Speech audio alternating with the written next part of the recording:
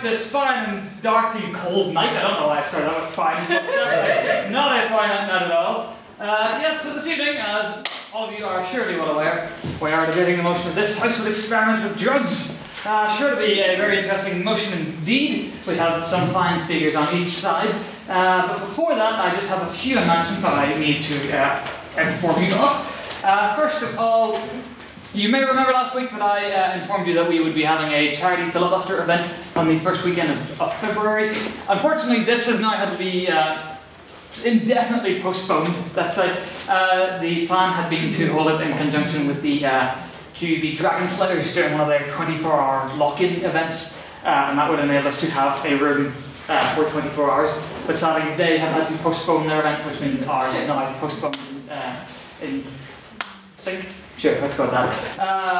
The good news, though, just on a note that doesn't really concern most of you, but is that they had another one planned which they had pulled forward that week, which means that we basically now have unlimited crash for our upcoming IV, which means, thankfully, you may be relieved to hear none of you will be asked to fork over floor space during the last weekend in March. But yes, sadly, the charity filibuster evening has been postponed. There won't really be an opportunity for us to do a full 24-hour one during the remaining time of the second year. We may possibly consider doing a 12-hour one, but more likely than not, it will be something left for the next session to take a crack at. Much to my sincere disappointment, I really did want to do that. Next announcement is that as you will have seen if you are members of the hello Lily, if you are members of the Literary Forum, our group page on Facebook, I put up a poll last Saturday regarding an upcoming film night that we would very much like to host. A great response to that poll indeed. I believe the most popular night had about 20 responses, which if everybody came along on that evening would be quite brilliant.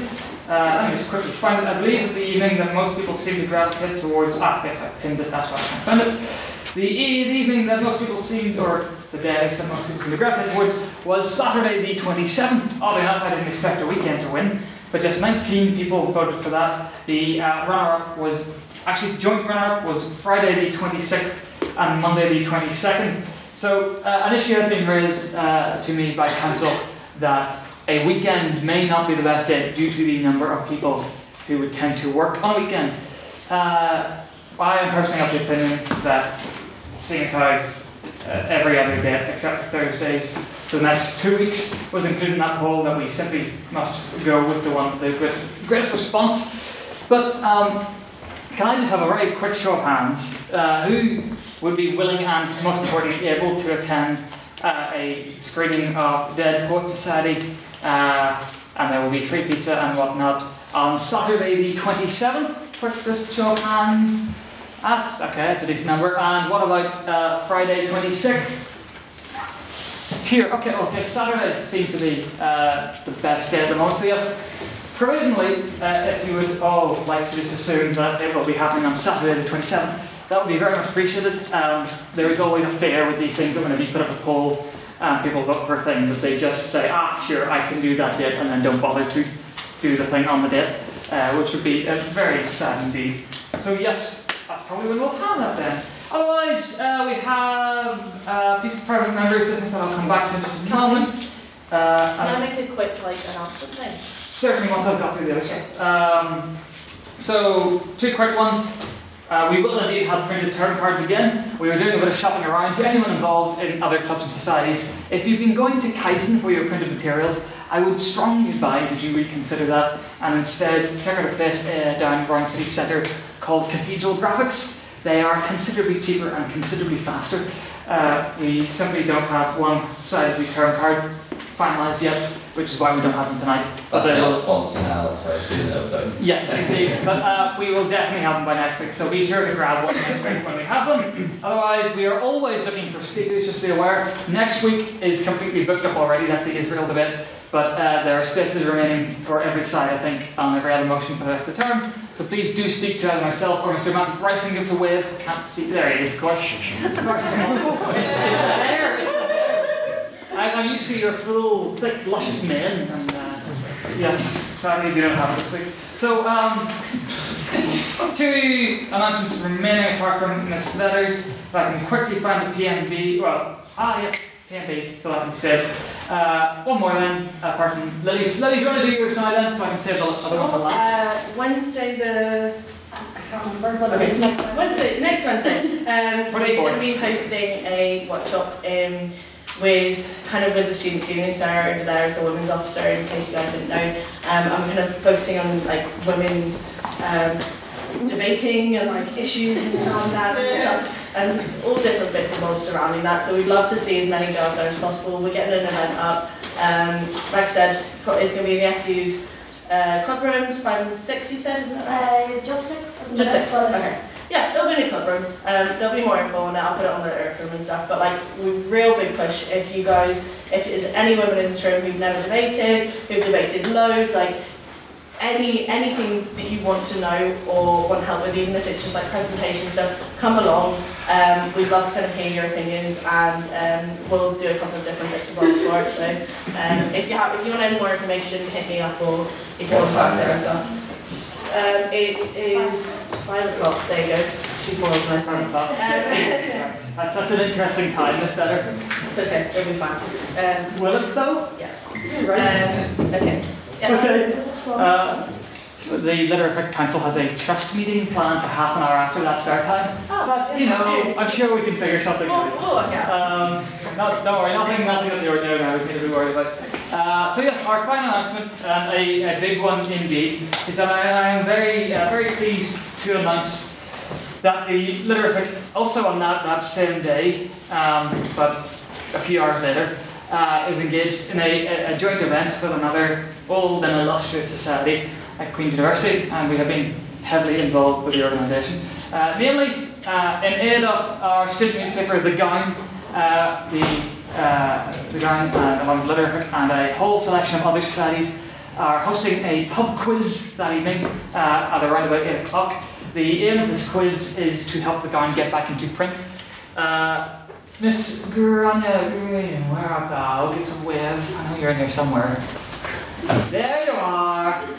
Grania is the lovely editor of The Gown. Would you like to give us a brief overview of what The Gown is and does? Go on! Sell The Gown. Tell the people why they should come. So it is... Sad. The Gown is the oldest independent newspaper in the UK. It was established in 1955, and we're solely independent from Queen's, so we don't get any funding from Queen's.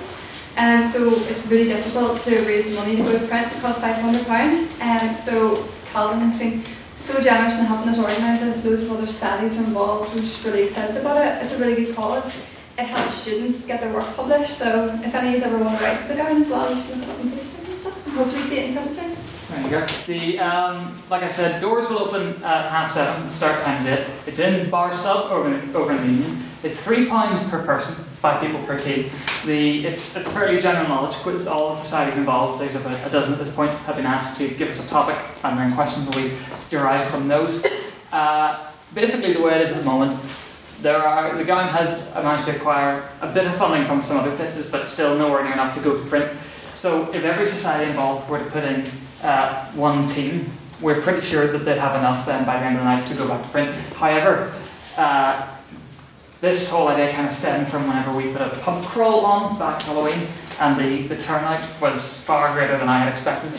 So, yes, pretty much. That was my reaction to it. So yeah, it would be really great if as many of you as possible could be there next Wednesday, not least because I am absolutely using this as one of the tentpole points in our... Oh, and this is an announcement.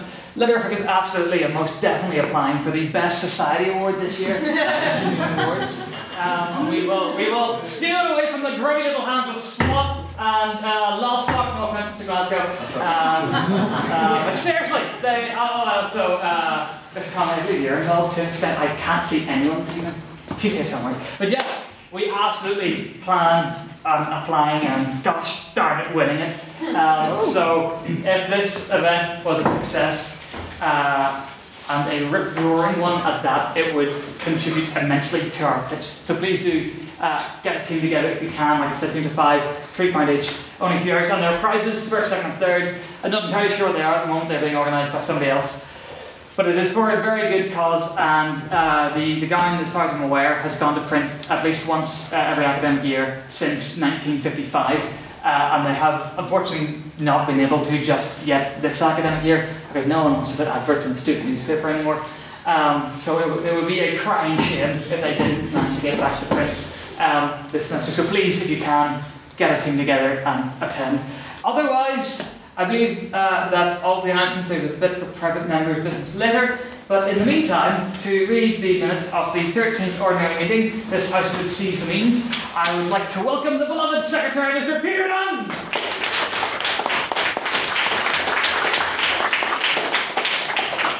I'm not sure about beloved secretary, but it may change with me.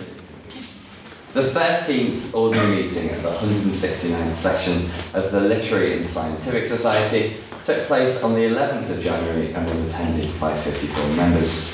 After a rundown of lots of exciting activities to the term, private members' business was begun by our external convener, Mr. Hugh Dobbin. He asked the House how we should celebrate the one-year anniversary of Stormont's collapse. Miss Kira Campbell suggested that we should pop up to Stormont and explore all the empty rooms with people doing them, which we've kind of done already with our spectacular Stormont Day. This Dr. then maintained that he wasn't a bear. Not quite sure the relevance to understatement. Yes, you do.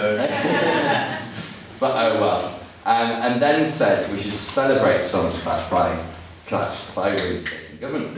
I wasn't quite sure if Mr. Doctor was intending to do this single-handedly, as he gave no proposed solution to get the government back up. No, I'm going to do it myself.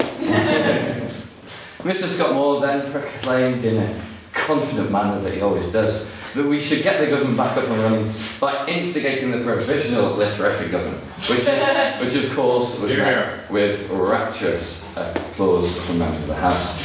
Mr. Shea Glasgow then announced that he had a serious point to make, which was met from sides from all across the room. He stated that it had been 20 years since the Good Friday Agreement, and still the two largest parties in Northern Ireland that can't work together in the best interest of the population.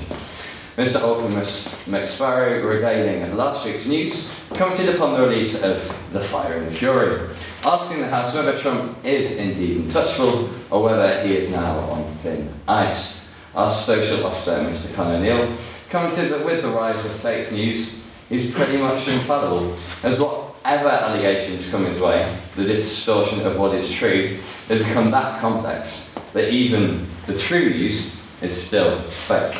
Mr. Hugh Dobbin said he loves to defend the man, as he's of course a genius and a very stable genius at that. But the book was clearly jumping on a bandwagon and uses incredibly sketchy evidence to support the claims that it makes. It was then on to President's questions, which saw the stable fixture of all our debates, a piercing question from Mr. Matthew Sullivan. He asked the President if he could be any revolutionary, who would he be? His answer, which was beautifully sung, I'm not going to sing it, was of course Alexander Hamilton, and this was met with a decent amount of applause from the House. Mr. Russell then asked the President what he received for Christmas, and even though he claimed he was too old for presents, his mummy and daddy got him a Nintendo Switch. It's truly a magnificent piece of cake. Mr. Edmund Doherty, who sounded notably distressed, that the President had done something to him 2 days ago.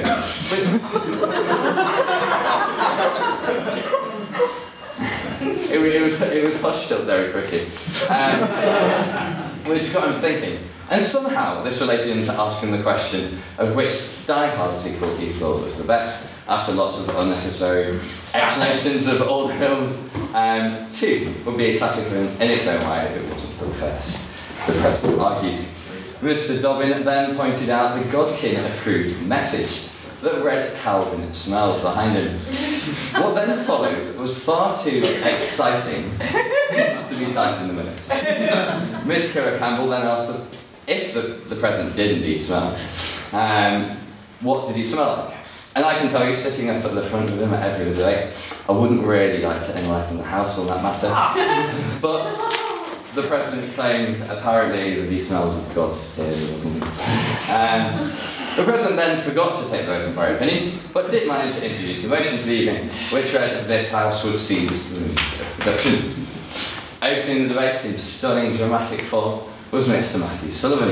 Capitalism, he argued, is a disease of the most severe proportions, which is of course infecting our democracy and creating us all into parasites. It corrupts the hearts of men, and thus we should all rise up in arms. He concluded by asserting that this is the only way to create a truly fair and equal society, which should fully value the labour of the individual. Starting the argument for the opposition was Mr. Conor O'Neill.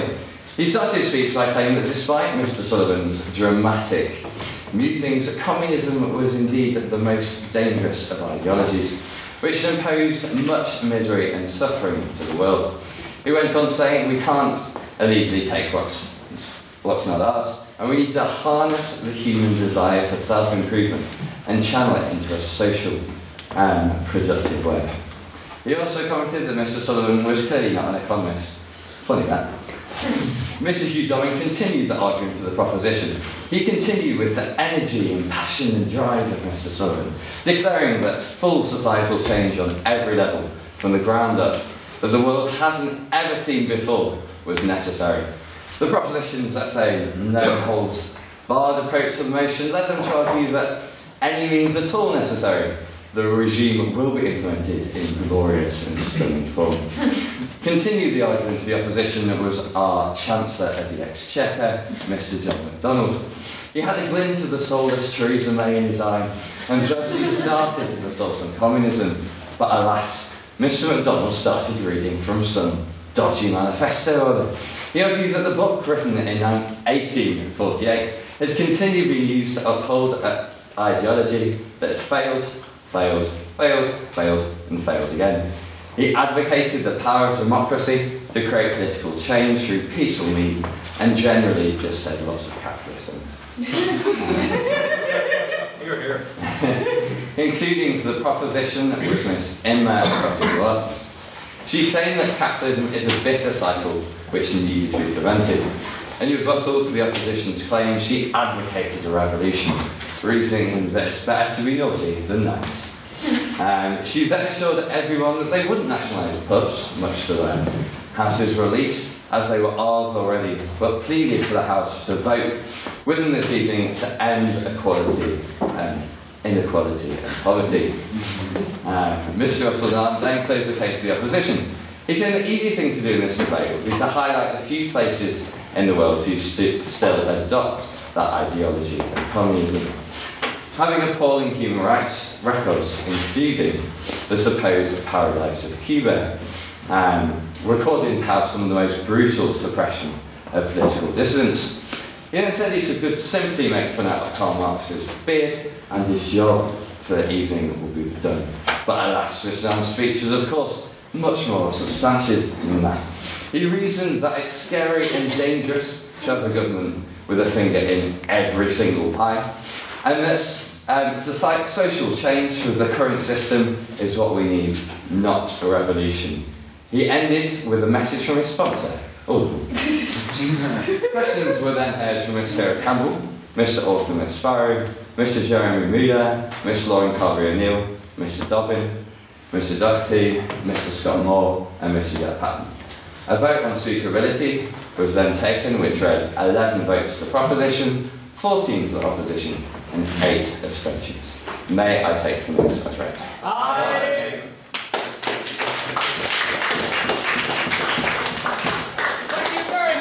Secretary, for that wonderful recitation of minutes. Madam Editor, if you could check your message, please, if at all possible. So, we shall now go into private members' business. We shall come to the piece that I was emailed just in a moment, but does anybody at the floor have a piece of private members' business for the House this evening? Miss Swale. Alright, so this year, not this year, recently, there was a false missile warning in 2 areas in the world, and I would like the House to discuss this, knowing the fact that basically they had to retest the system at the start of each shift, and the test button was right next to the actual button. So I think it'd be interesting to discuss this. Thank you very much. Any computer scientists in the room? Mr. Sullivan. Alright. Whatever idiot decided that, first of all, the option menu for this should have had 2 options and a drop-down menu. And these should be, like, mission-critical options that you could easily choose the wrong one with no confirmation. Needs to be taken out back, their degrees stripped, and shot. I too used to believe that you meant their degrees should be shot. You're not applying. Don't misquote me, sir. Like, Mr. Sullivan, any other people have any thoughts on the matter? Miss Campbell?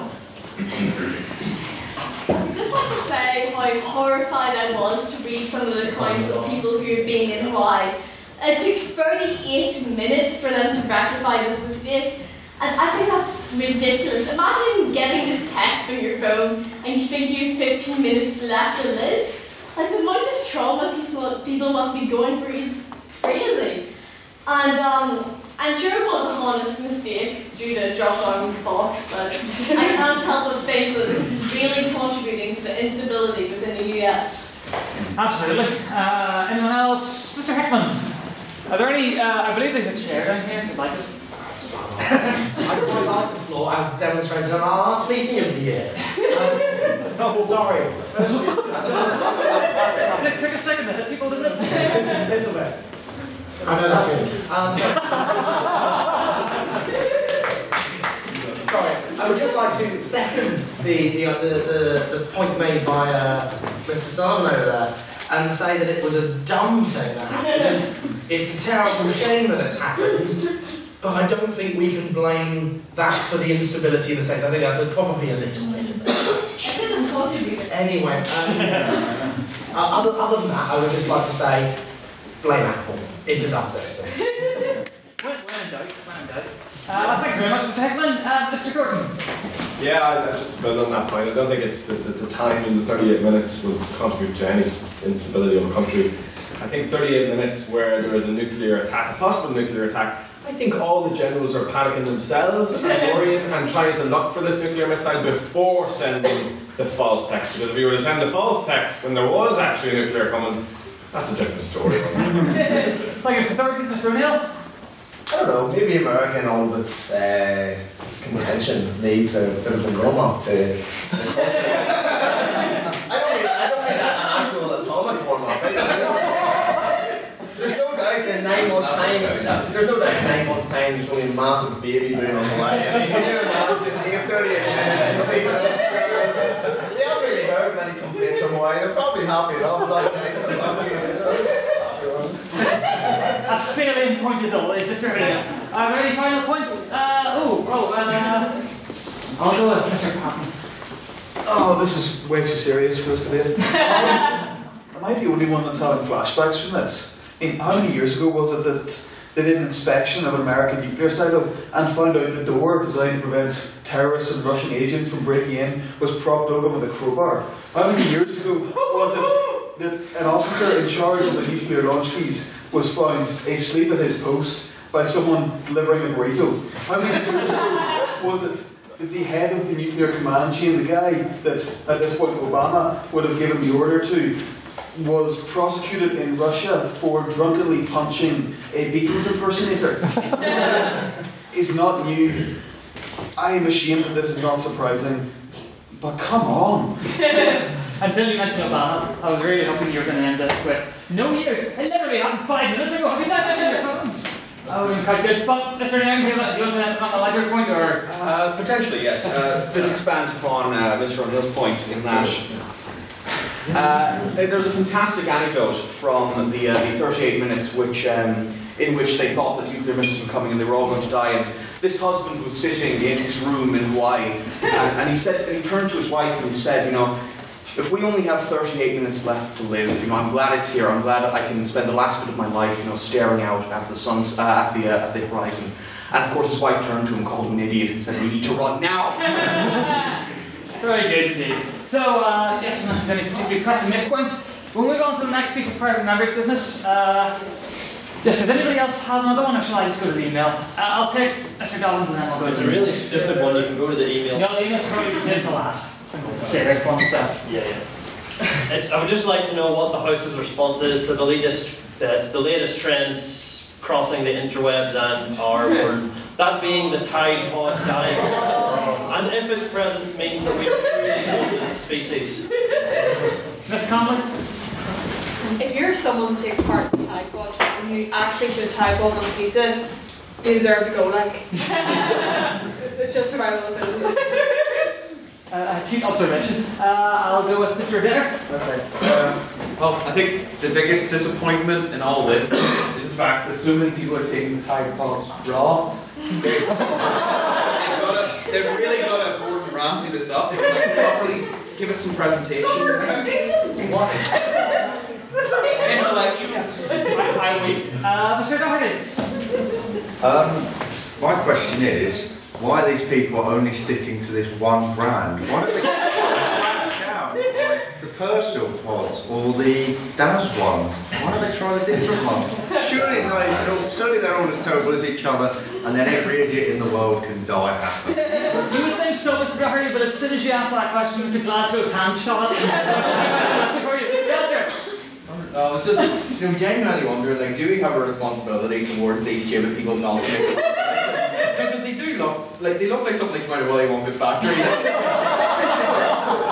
should take a wee bit of responsibility and make them look just not so good. Miss Eric Allen. In response to that, I'd say realistically, we do need to cull the population anyway, so these ones. This has been a lot darker than that. Mr. Nairn. On that point, it makes me wish that the Hawaii thing wasn't a false alarm.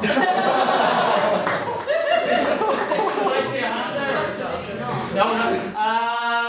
I'll go with Miss Will and then Miss Campbell.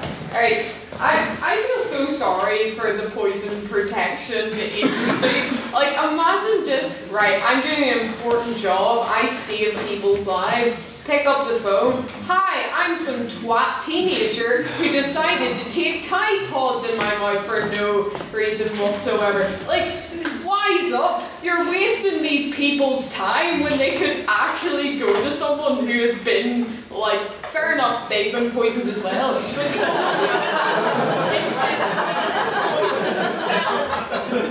But Miss Will, think of the memes. Miss Campbell. Well, I for one welcome our new Tide Pod overlord. And once more, I think it's natural human reaction. Haven't we all wanted to eat like soap or shampoo at some point? Like it smells so nice. No. We're on some other kind of substance, maybe. Mr. Cullen, do you want to make your point or is it? All I was going to say was apparently 12 adults in the States were killed by Tide Pods, so it's not just kids and teenagers. So we are doomed as a generation. Very, or at least the United States is doomed as a country for a generation. Are there any final points on that? It's not what you just said. Okay, fair enough. Order. This generation of the US is already fucked, no matter what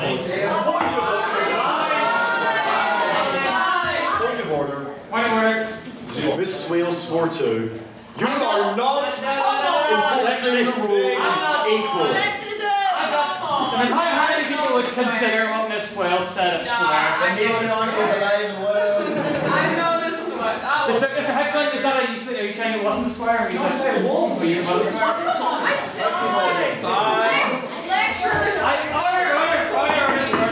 I wasn't sure if it was mainly a slightly more offensive version of the word quit.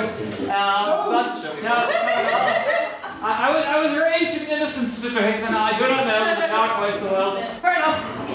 Fine. That's a lot of pork from the both of you.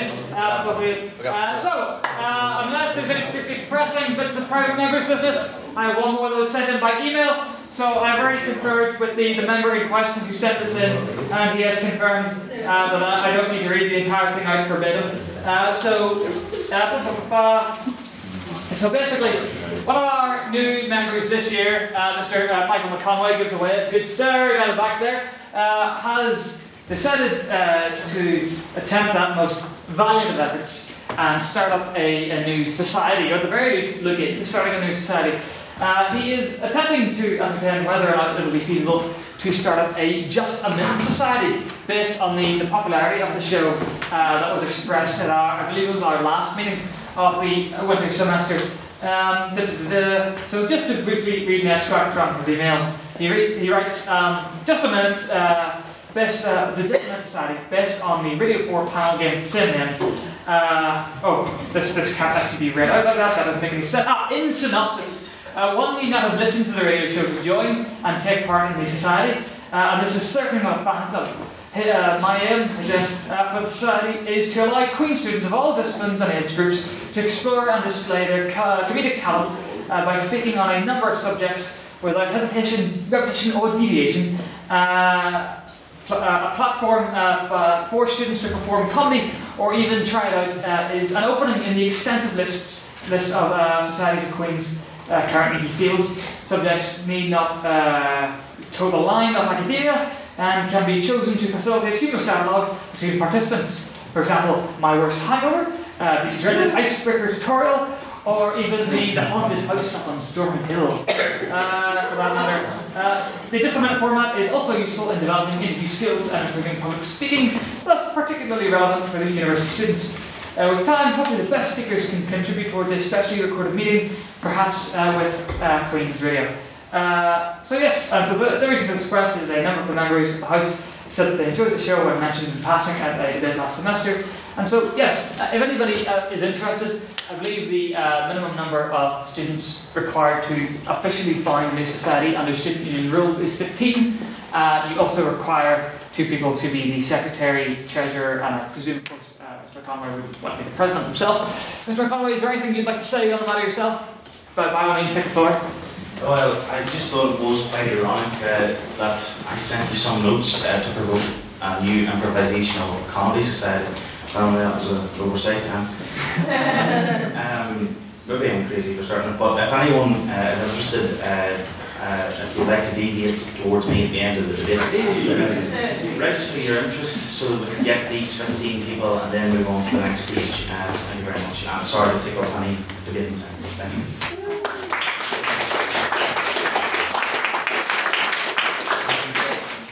As I believe was hopefully illustrated earlier, the Literature is always willing and indeed eager to help out societies, old and new, and anything in between. This Swale, you have a... I looked up whether it was a swear word or not. The first thing that came up, and I'm not kidding. Yes. Right, I looked up whether what I said is a swear word or not. First thing that came up, twat is not a swear word. It may come as a surprise to those of us. Fine too. No, I mean that is sourced. Frankly, I'm more inclined to go with a reliable source than the wishy-washy release from the House. I will let Mr. Bradley say a point on the matter. Mr. Chairman, members of the House, Ofcom, who are responsible for TV regulation. As we know, the Literature, well, we might not know, but the Literature used to be broadcast on TV and it's broadcast over the internet, so I think the same guidelines should apply. Will you excuse me for swearing? Yes, also, seeing as how she was defending her previous use of the word, that second use is not eligible for fine either. Okay, so it is technically, according to Ofcom, their second most offensive category, which is strong. Right. The strongest being what I will call the C-bomb, fuck and motherfucker. The strongest. I don't think I give you permission to use the words. But it is context for the future, and I will be posting this somewhere so that we know, so that there's no arguments like this in the future.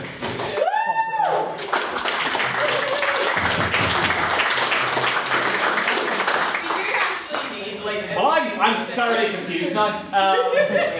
First of all, just to conclusively wrap up that previous bit, thank you, Mr. Conway. Moving on to other things now. There we go, we're on to this next bit.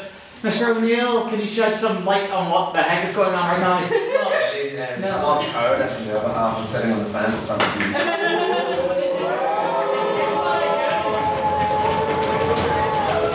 I mean, the simple point and observation question I would ask, Mr. O'Neill, is who's the president?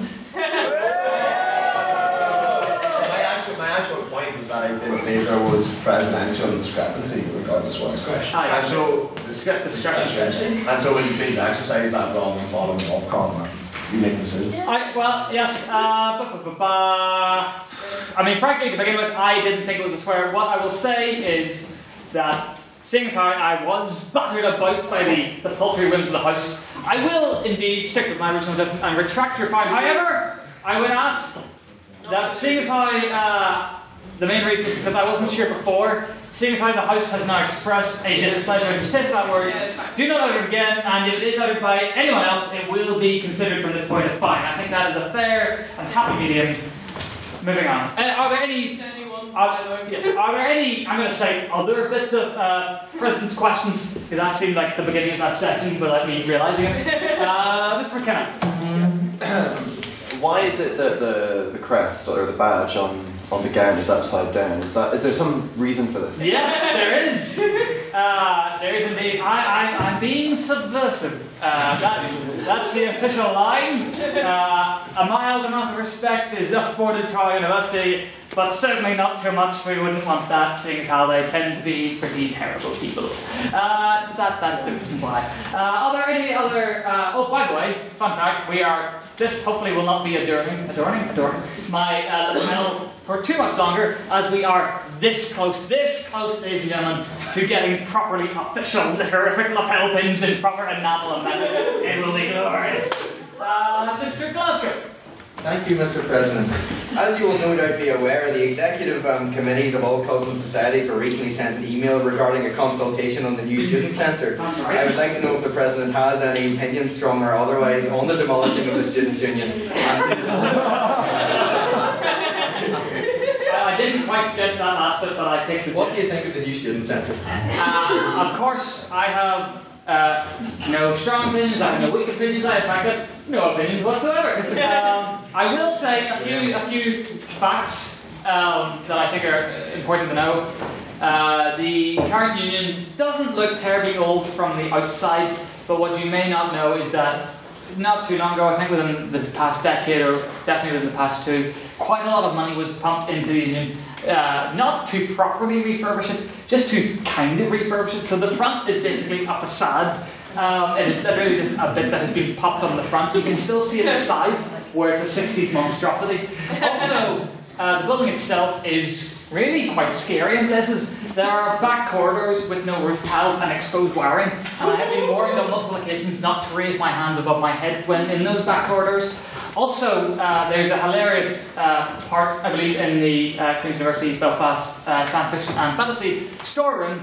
There is a large pipe, right, bigger than I'm making out here, and it runs from, about that long or something like that. And now you might think, oh, that's just a really big pipe. But what in fact it is a lot of plaster encasing a big bit of asbestos. There's literally asbestos in the current union. Also, people were complaining about Mandela Hall and all that. Oh, we're going to leave Mandela Hall. This is not the first time Mandela Hall has been rebuilt. So it is a bit of a non-point. Otherwise, it appears to me that they haven't really... It's a bit lit in the day for them to be consulting with societies. Also, I'm frankly offended that they have scheduled this consultation session, whatever it is, for right smack dab at the same time as the weekly council meeting of the Literarific. That's just terrible. But otherwise, like I said, I have no strong opinions on that. Mr. Sullivan, yes. Mr. President. If you could be any drug, Mr. Sullivan, if I may answer your question with a question, what's the most potent? I'll leave that one. No, I will be Vicodin, because it is what Dr. Gregory House takes in the hit US television series House, which I do love so. Ms. Campbell? Mr. President. Hello. Would you ever eat a cider pop? No, I would absolutely not. No, certainly not. I may force others to eat them, but I would not eat them. Final question, Mr. Duffy. Why is it that since we've come back here in January, every sentence you say has an advert in it? I that question was sponsored by the PlayStation 4 Pro, which is much better than the Nintendo Switch. Look, you see, I'm trying to think of an answer, Ms. Garvey, that does not violate the numerous non-disclosure agreements that I've signed with entities that I cannot name under the terms of these NDAs. I don't know, it just kind of happened. Also, just very quickly, I know we want to get started, but I'm just curious, because this wasn't brought up. If I may do what I've done a few times and use President's question to ask you a question. Did anyone see in the news the fact that North and South Korea will be competing under one flag? Would anybody like to offer just any thoughts on that? Because I would be fascinated to hear what people think. Mr. McSparrow? That's brilliant.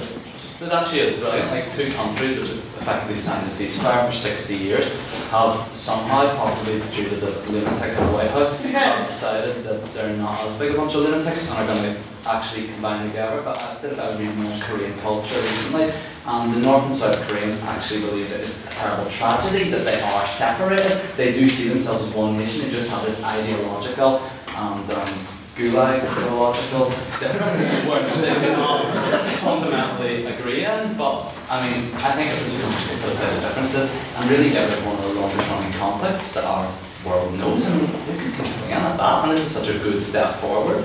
So yeah. Thank you very much, Mr. McSparrow. Anyone else like to say, Mr. Patton? I would just highlight one deeply worrying point, pointed out by the last speaker. If this is due to Trump making everybody else seem more sane, I am deeply, deeply worried, because he is still Little Rocket Man, mental guy with a small hand and a smaller button. Thank you very much, Mr. Patton. Ms. Dixon? No?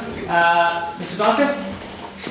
I think really it's just a smokescreen, given that like North Korea pretty much threatens to like bathe us all in atomic fire every second of every day of the week. You know, we should take it with a grain of salt. I also heard that some of the South Korean teams are concerned because the North Korean teams are nowhere near the same standard as the South Korean team, and they're afraid they might be dragged back. I'll take Ms. Common. Just a point of correction, it actually hasn't been decided yet. They're going to be competing under the one banner. It has to go through the Queen Committee as well. That's right. That is true. And finally, I was just waiting to see I could take Mr. Tell you what, I will take Ms. Swell and then finally Mr. O'Neill. Okay. Well, I personally think it's a really good thing, but there is some people talking about the fact that basically recently North Korea has been under sanctions, basically to stop this whole threatening to wage nuclear war every 2 seconds. And some people are saying this as you shouldn't be nice to North Korea, you shouldn't be giving them a helping hand in this, because you're actually because you're basically normalizing it. And I personally think it's a good thing, but that's another way to look at it. No restriction now? I mean, Secretary hasn't spoken yet. So they might like to demonize North Korea, but actually maybe rehabilitating it would be practical, non-ideological, make a lot of sense, de-escalate the whole situation, so maybe it would be good to bring them in from before. Thank you very much. And finally, Mr. O'Neill, do you not want to make your point anymore? Just a quick one. I'm excited about it. Maybe, just like you said, reculture. Maybe North Korea needs to reculture us. Apparently, they're bringing 32 athletes and like a 400 man and woman strong band with like 250 cheerleaders, 100 marching band people. It's going to be epic. Can you imagine if everyone brought the same posse to the Olympics? This is something I'm going. Thank you very much. I think that's tiny addition. Just so everyone knows, the North Korean national anthem actually is a banger. I think that is a good point to go out on. So, yes, this week I will actually read the order paper and remember. So, vote on prior opinion. You don't need your membership cards for this. This is the non-binding vote. So, to remind you again, the motion this evening is this House would experiment with drugs.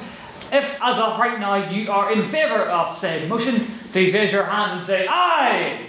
Aye. Keep them up, keep them up, keep them up. 1, 2, 3, 4, 5, 6, 7, 8, 9, 10, 11, 12, 13, 14, 15, 16, 17, 18, Mr. Secretary. 18. And all those who are, as of this point in time, opposed to the motion, please raise your hand and say nay. Keep them up, keep them up. 1, 2, 3, 4, 5, 6, 7, 8. 12, 13, 14, 15, 16, 17, 18, 19. 19.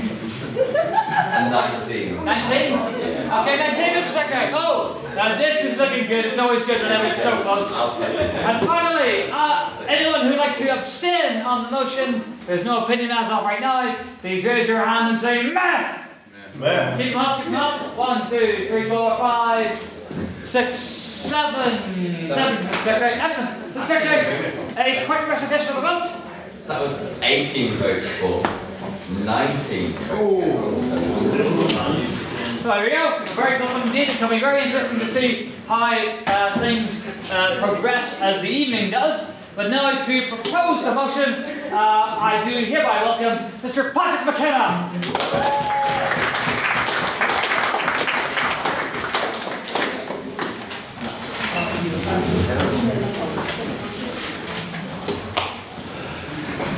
Just 1 second.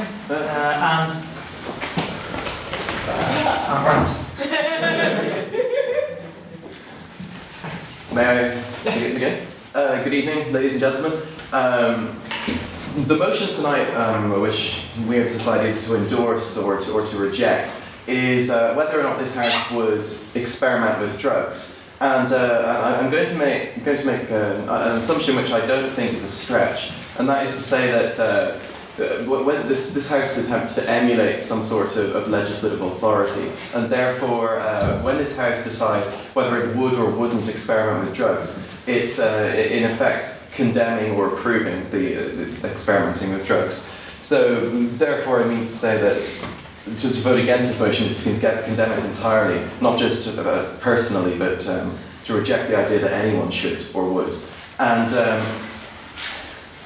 well, first I'd like to talk about what experimenting with drugs is. In essence, it's about risk and reward. When people take drugs, they're taking a risk, because there's always when you're experimenting, that would suggest that you're creating something new. You're trying something which hasn't been done before. You're mixing something or something along those lines. And the intended reward, yes, Vera. Let me get that, sorry. Is it worth it to be creating something new if it's something dangerous like most drugs are? Yes, well, that's what I'm saying. This is a personal decision. This is, I mean, that point exactly. It is an issue of risk and reward. And for me to stand here and say that it's not dangerous is idiotic. It is, but my point is that it's a personal issue. And you take this risk of mixing, and the intended reward is that you achieve some sort of experience or something which you consider personally to be beneficial, to be positive, to be a good experience. Last one? Well, sure.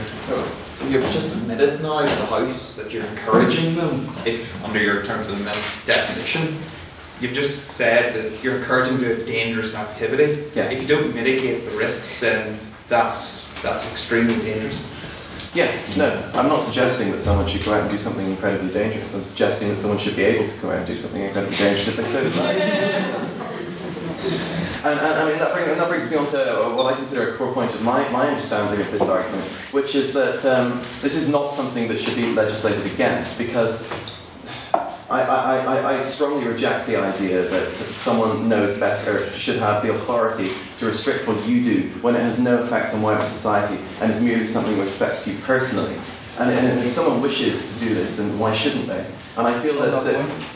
No, thank you. I feel that experimenting with drugs is, while still at this stage relatively illegal, except for perhaps alcohol and cigarettes, but I feel that it's the next block to fall in the sort of social progression. As our society matures and liberalises, and things that were once taboo are no longer taboo, and will continue to mature and realise that really whatever someone wants to do, if it doesn't affect you, then it's not really important and shouldn't be legislated against. Sure.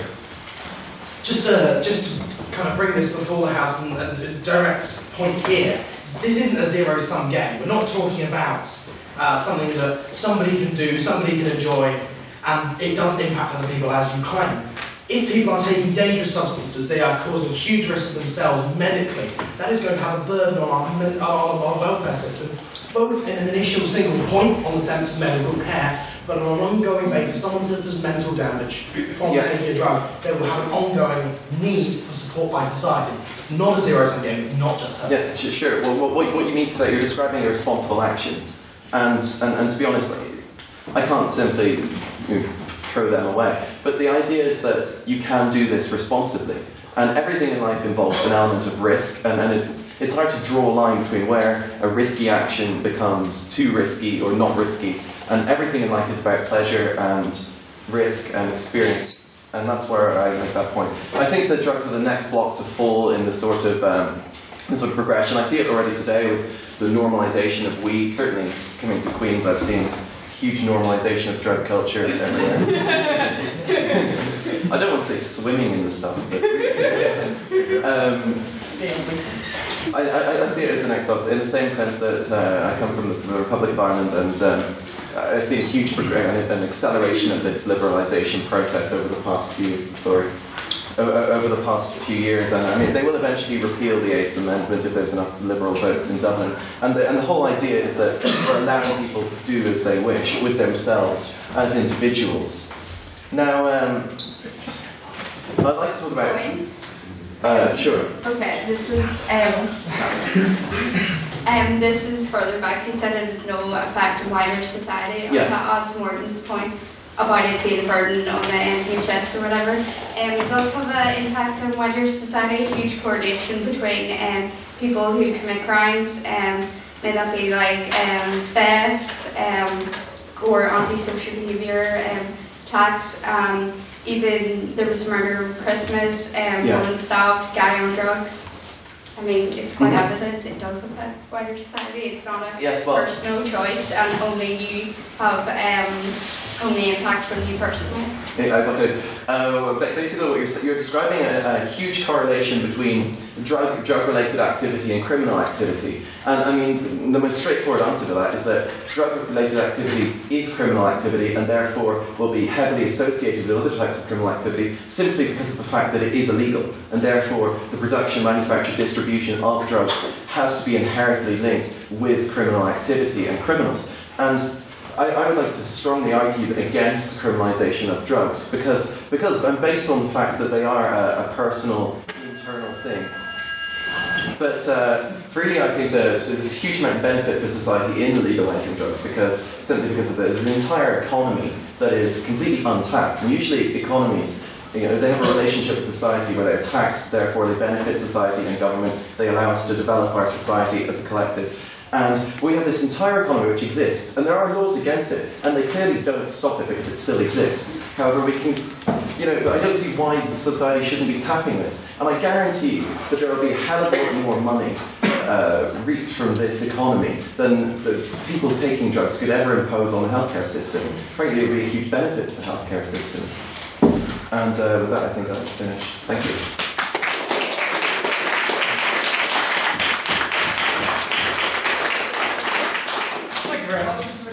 And now to open the case for the opposition, our internal convener, Mr. Matthew Preston.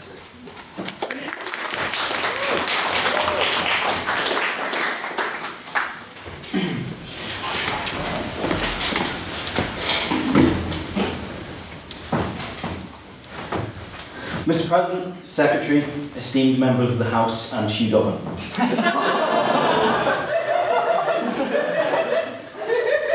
Drugs kill. They kill all ages, youths, grannies, and probably kittens. This is obviously awful for many reasons, but most of all, it takes jobs from good, hard-working serial killers and terrorists. Picture it. It's a nice day in southern Syria. You've worked hard on a plan to assassinate some American capitalist pig. And then you were told your target died from an overdose. It's pure heartbreak. There is more than one victim of drug overdose. Taking drugs also takes time. Time that could be spent on sports, socialising, and especially debating. There is no drug that can give you what a man like Matthew Bradley can do.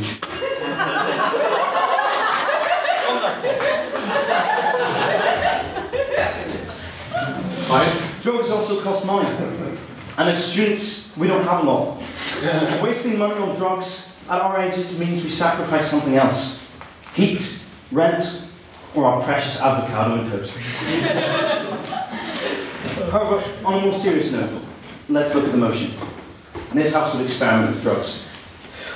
We look at drugs. This is not just a hit of tobacco or popping a paracetamol, but the heavy stuff too. And it's plural, it's drugs. So we're not just trying one, we'll try as many as we can get our hands on. Ket, cocaine, LSD, heroin. We also saw the first prompt said that we should endorse the motion because simply saying we would experiment with drugs, we should, because saying we would experiment with drugs simply because we should be allowed to. He's saying legality because it's because I'm really getting words mixed here. That we should endorse this motion because we should be allowed to rather than actually doing it, which I think is a complete mismatch of the motion. This is about the personal, actually whether we should, no thank you, take the drugs or not.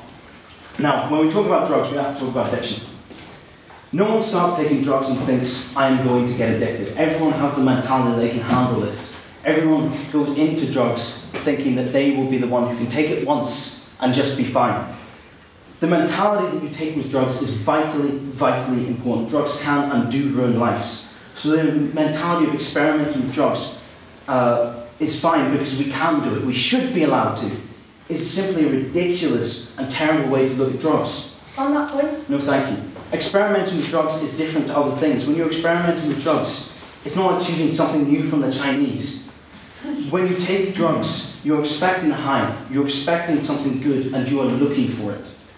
You're turning to drugs and seeing them as a form of escape. This is a terrible mentality. Yeah, I'll take it. This is all very well and good, you saying that, oh yes, we're looking for a right escape, and that you have to have a right mentality to take drugs. You do need to have the right mentality, you need to understand that there are dangers behind it, because the manufacturing of them involves, the majority of the time nowadays, the drug isn't going to be pure, it's going to be crushed up with other things. You find that cocaine is crushed up with glass a lot of the time, and lots of other different substances. It's about the way you take it and how safely you take it. There are tests out there, there are kits, they've now opened drug testing centres where you can go and make sure that these drugs are that you are taking, if you want to, are being used safely. It's about, even though you were saying, sorry, okay, but yeah, basically no. I'm simply, I can acknowledge that, but what I'm challenging is the concept that we should experiment with drugs because we can, as first brought forward up. The safety of it is a whole different issue. But as first Prop defines, he's talking about it legally as well as experimentally. So the safety of it might be a bit more safe if it's legal as first Prop defined it. Also, a far more common and scarily underlooked thing is dependency. And the laissez-faire attitude to drugs only feeds into this. For example, many people would not get shakes after leaving alcohol for a while, but many people could not enjoy nights out or could not socialise because they depend on alcohol for their social skills and their enjoyment. This is seriously damaging as you rely on alcohol for social growth. It is preventing you from trying to better yourself and trying to become a more confident person. As why would you? Because you have alcohol, you don't need to grow. Now, instead of alcohol, how about we put in a more destructive and more addictive drug like heroin? In this case, your body, as well as mind, would be destroyed. And so looking at this from a non-serious point of view, a point that we should take it because we can, we should accept this motion because we should be allowed to, because of freedom, is ridiculous, because that is an awful mentality to take this when this is something that can commonly ruin lives. On that point, I was saying, I have lost my thing. Besides the addictions, no matter what you believe or who you are, the goal in life is to be the best version of yourself, whether it is spiritually, physically, or mentally. Drugs go completely against this. And they can make you enjoy a night or give you a nice short-term experience. However, in the long term, it gives you no benefits and can seriously ruin your life. On that point? No, thank you. Fun is temporary, just like the small benefits of drugs. What you want for your life is for it to be fulfilling. And drugs cannot and will not give you this. It will harm you physically, spiritually, and mentally. Finally, also consider where most of the drugs are coming from. They often come from poor communities in countries such as Colombia, Mexico, and buying these drugs and giving money to these organisations means more powers to gangs, and hurting many people. Drugs stop personal growth. They hurt your body, and in the long term, they give you nothing but pain.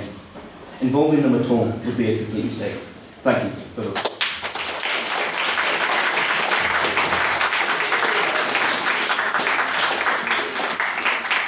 Thank you very much, Mr. Bryson. And now to continue the case belief proposition, I'd like to welcome Miss Ciara Swale.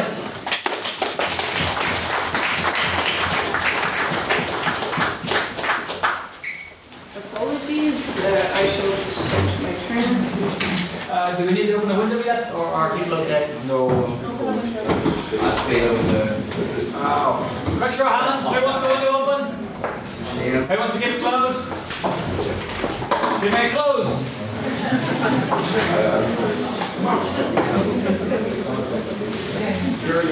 Right, you ready to begin this, Will? Yep. Here we go. Right, and the time starts now. Right. I'm going to ask members of the House this one question.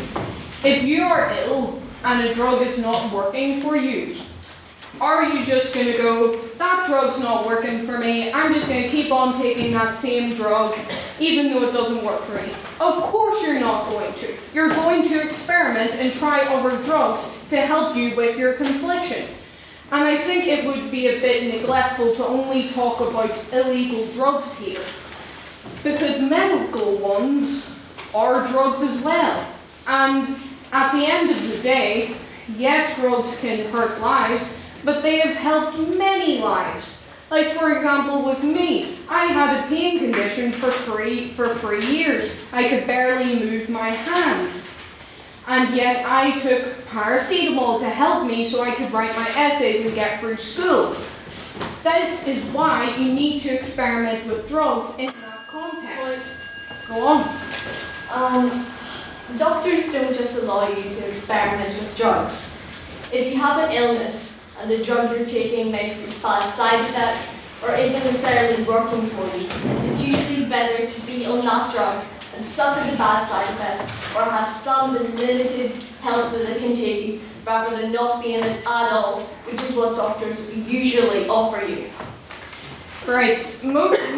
I'm actually going to address this further on in my speech, but basically there are medications out there that are far better for certain conditions, but because of the stigma that's associated with illegal drugs, these are not getting to the patients who desperately need them. Like, for example, cannabis has been seen to be quite a good treatment for some people with MS. And the typical medication associated with MS would have people basically in a zombie-like state, not being able to really do much, and this would take maybe hours to come into effect. Yet I read an account from an MS sufferer who took cannabis and it worked almost instantly, far better than the medication she was taking. I'm not sure what you're talking about is exact experimentation, because you're talking about drugs that are known to fix these things. It would be experimentation if you took a drug that you didn't know would work, as the risk-reward thing that Patrick brought up sort of implies. It's not experimentation if you know it will do that, or there's no risk involved. I think with any drugs, you're going to get side effects, you're going to get risk. But if something is not working for you, you need to experiment with other drugs to find something that will work for you. And that's basically what my point is. If I had some of these god-awful conditions, like for example cancer, PTSD, things like that, I am going to try any drug that is going to help me through that. And for example, there are cancer sufferers who are at the end of their lives. They're terrified, they face crippling anxiety and depression at the end of their lives. And there was a study that found if you gave magic shrooms to these people, they were far more likely to accept death. On that point, madam. No, I think that might be embarrassing. So pretty much, and they're more likely to feel content in their last moments of life. And also, that's actually how we treat addiction most of the time. Like most people can't quit drugs cold turkey. They need unfortunately, sometimes you need to give the drugs to the person to help them get off addiction. And also, for example, other addictions such as alcoholism, there have actually been treatments, for example, LSD, that has found that have basically gotten these people off of alcohol. And this will be a tremendous benefit to our economy and society. Because a person... Go on. Well, I think that's a broken window fallacy. You know, there are periphery economic benefits, such as the distribution and sale of drugs, but that does not match, at least with alcohol and tobacco, the health costs to the whole community. And so we cannot then enthusiastically say, oh, we should get the genie out of the bottle on this, which is inevitably going to cause more damage than it's going to solve. That's what I'm saying. Yeah, but what I'm saying is that if you can treat these people, if you can get rid of their afflictions by using drugs and to have them benefit the society where they don't have to go to the NHS, they don't have to, basically be a drain on the government systems, they can actually work and be a benefit towards our society and our economy.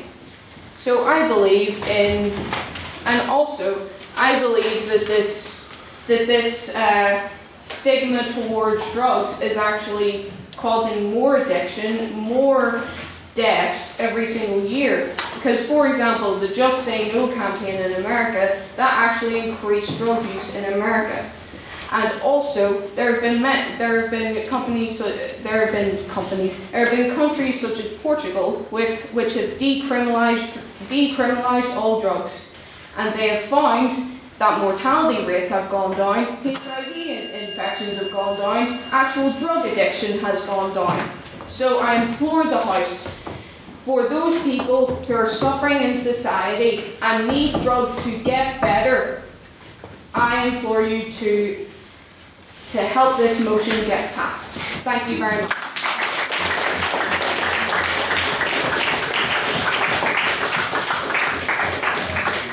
Thank you very much, Ms. Will. And now to continue the case for the opposition, Mr. Edmund Doherty.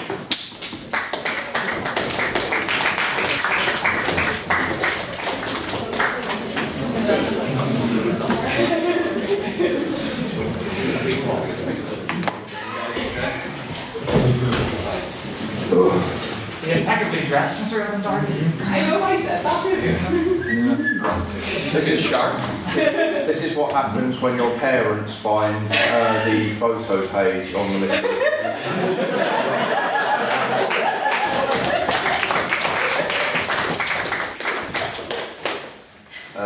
Yes, and say, why are you wearing that leather shirt?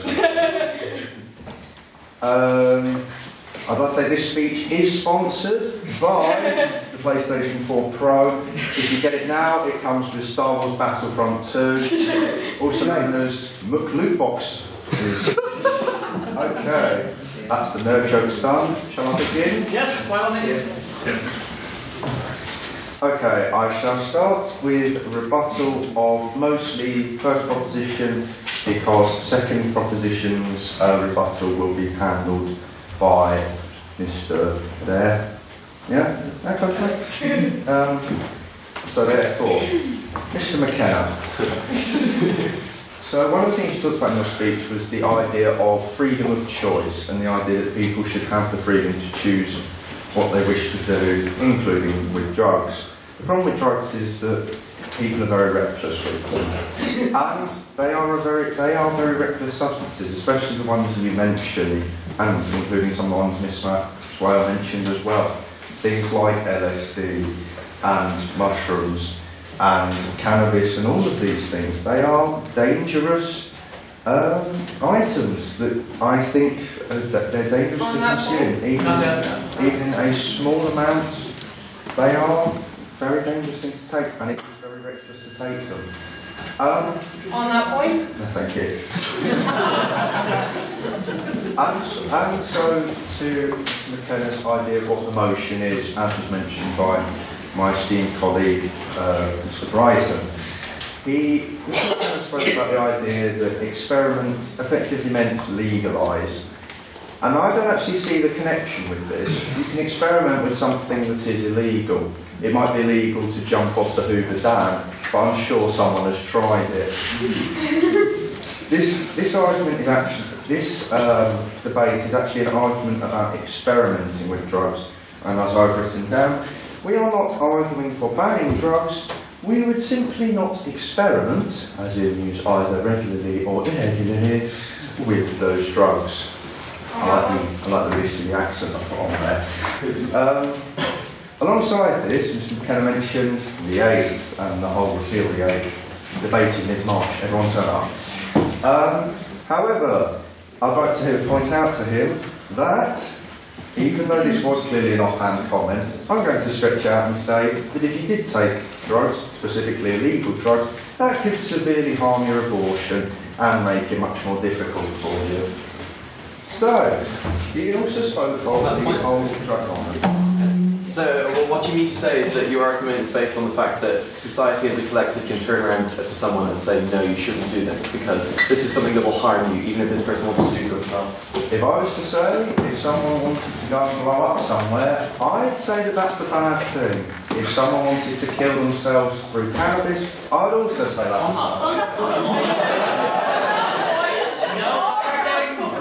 Hands down. On that point. Hands down. Finally, because I have a very long quote to get through it, if I don't get through it, I will kick over the mic. Don't you dare. Mr. McKenna mentioned the drug economy, which is gratefully into my main point, which is that illegal drugs are purely made to be sold, not to be enjoyed. As Ms. Mesa mentioned in a POI, the whole point of glass in your cocaine shouldn't really be there. However, a lot of drugs are often put in with random substances. And this is where I bring it on to the difference between drugs and alcohol, before going back to the thing about being sold. They are both sold, of course, however. The difference between drugs and alcohol is... Oh, thank you. Sorry. Okay, here's why drugs are more dangerous than alcohol. You see that bottle of wine there that Mr. McKenna has? You see on the back it's got a list of ingredients? Do you get that with an E-tablet, an E-pill? I don't think so. Admittedly, I've never taken one, but I don't think so. On that point, this is already. What obvious thoughts? Thank you very much, and thank the Right Honourable Member Butler. It's very important to establish that alcohol in itself is a drug. Just because it is legalised does not mean that it is a drug. There's many people talking about the inconvenience to the NHS and to antisocial behaviour. Alcohol is legalised and it causes the biggest harm to the criminal justice system and to the NHS. And it is legalised, but it is a drug. I don't consider alcohol poison, but that's my opinion. That is true that you could say that alcohol is a drug.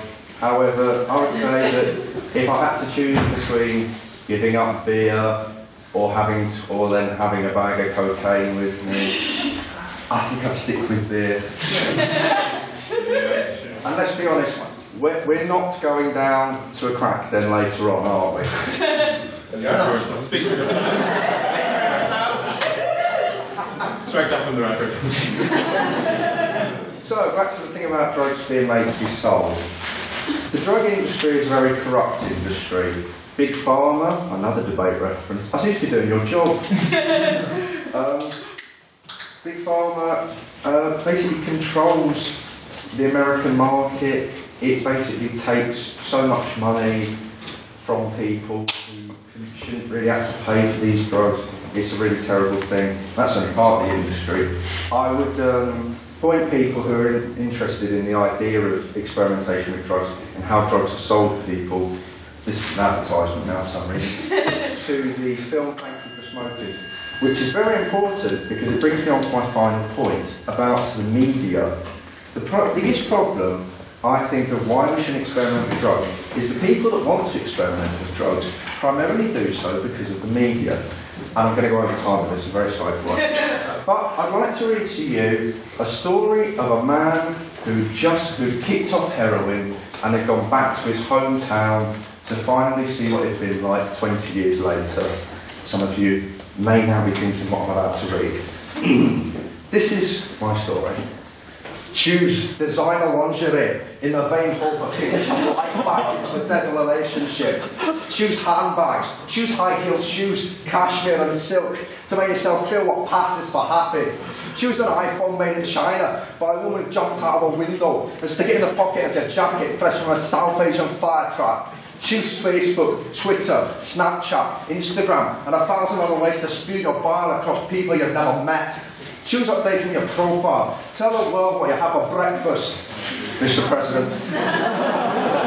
I hope that someone, somewhere cares. Choose looking up old flames, desperate to believe that you don't look as bad as they do. Choose live blogging from your first wank to your last breath.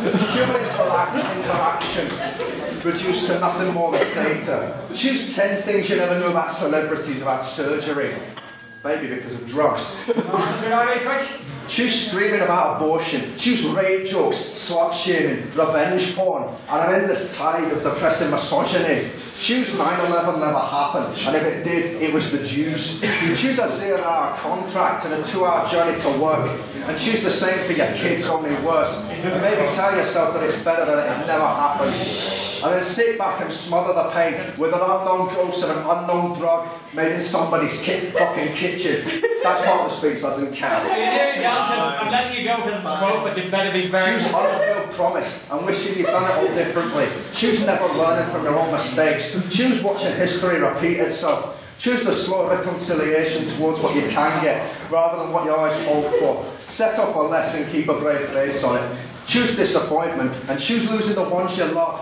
Then as they fall from view, a piece of you dies with them until you can see that one day in the future. Piece by piece, they will all be gone and there'll be nothing left of you to call alive or dead. Choose your future. Choose life. There we go.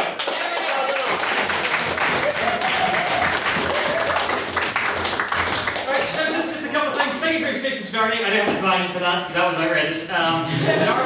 Normally I would be a lot more insistent about stopping someone who's gone over time, but I thought since that was a quote, I'd let him go. I didn't realise it was quite so long, but nevertheless, yes. And to make that clear, that's a fine that you must actively share with the members of the House. So that's yes. On that point, can I have a translation of what he did? Well, they're very good, actually, I will say. Amen.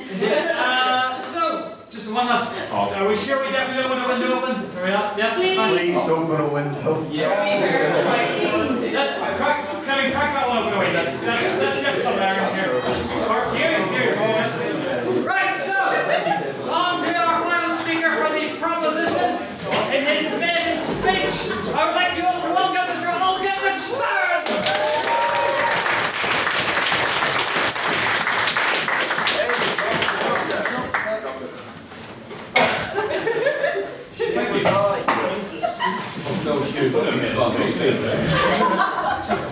Oh my god. Yeah. Right, let's go. Okay, well, first of all, I'd like to thank Mr. Black for asking me to do a maiden speech on such short notice.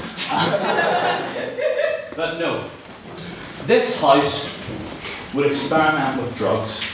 I'm just going to say that twice. This House would experiment with drugs.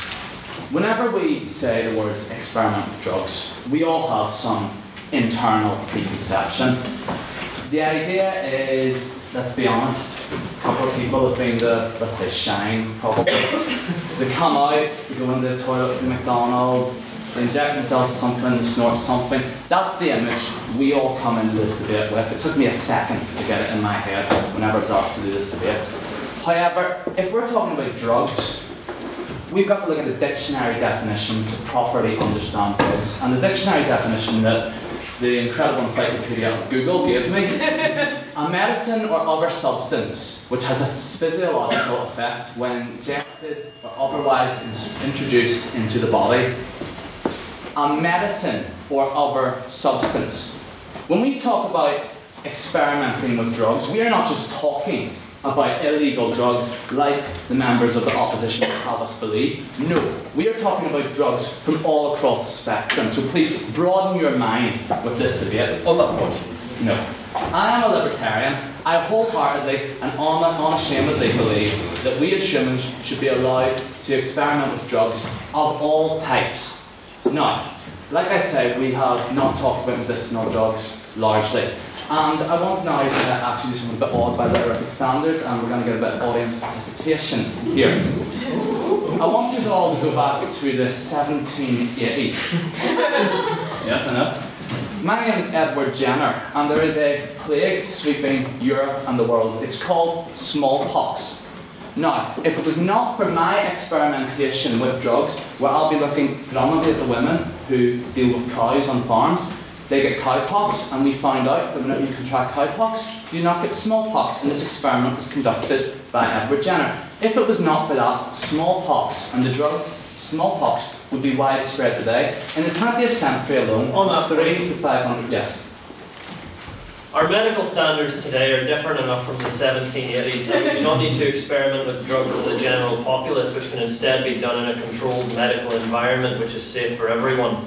I will fully acknowledge that point. However, I would say this here, that if the experimentation had not been done, there would be millions, if not billions, more dead today. That was due to experimentation with drugs in a medical sense. So, when we talk about experimenting with drugs, we've got to remember we're not just talking about someone doing coke in the back of Limelight. We're talking about experiments to save people's lives. We still have human testing today. Admittedly, you volunteer for it now, probably a good decision, but you have that option to volunteer for it. Like I was saying, in the 20th century alone, it killed 300 to 500. Yes, Karen. Okay, so when you defend the experimentation that happened to fight against smallpox, and the motion is this house would, not this house did. That's a good point. I'll get on with that. Give me 1 minute, okay? I just want to make this point. This would have killed between 3 and 500. This killed between 3 and 500 million people. Now, like I said, directly because of this experimentation, it was eradicated, and I cannot think of a more prudent example to show why we should experiment with drugs. Now, like I said, the opposition have predominantly focused on experimentation with currently illegal drugs. For example, cocaine, marijuana, and heroin. Yeah, and they are detrimental for your health. I'm not going to deny that. However, they frequently have discussed alcohol and said that alcohol is not detrimental to your health. Well, many of us are going down to word workers later tonight, and I'm just going to use... On that point? Right, okay. We never said anything to that. We have never endorsed taking alcohol. We've never said, I'm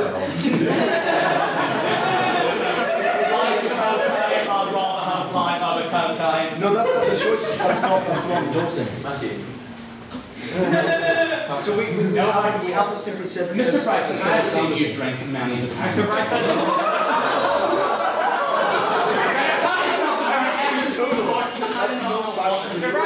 Mr. Price, now back and forth. As I was saying, alcohol is detrimental to your health, and I'm actually going to use the sitcom Red Dwarf and quote Crichton here.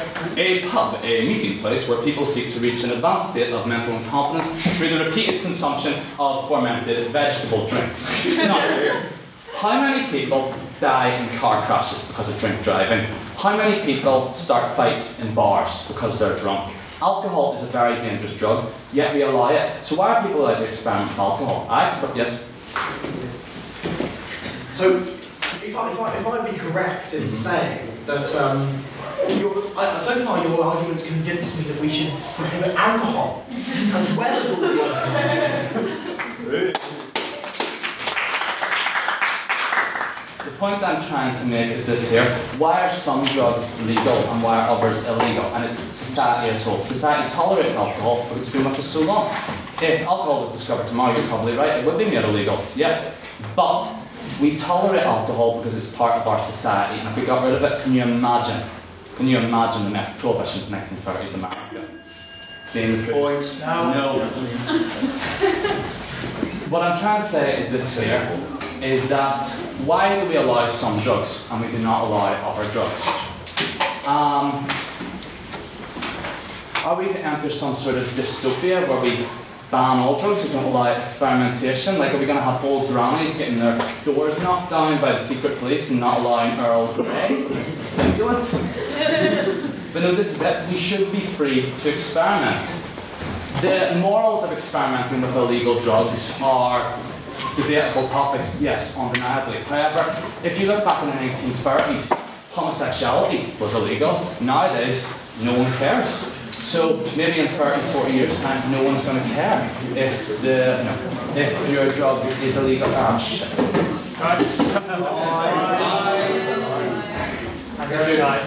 Am I out of time? Pretty much. Okay, so pretty much negative or positive freedom.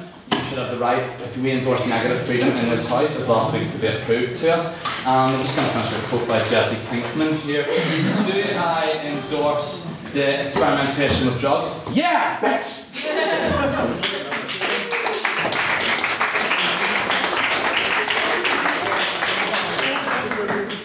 I think actually we do allow swearing if it's in the form of a quotation or Oh, really? Mr. Dunn, you just gave him permission, did you? Wow. Can I see how it is? Can we get another round of applause, please, for Mr. Garner's main speech?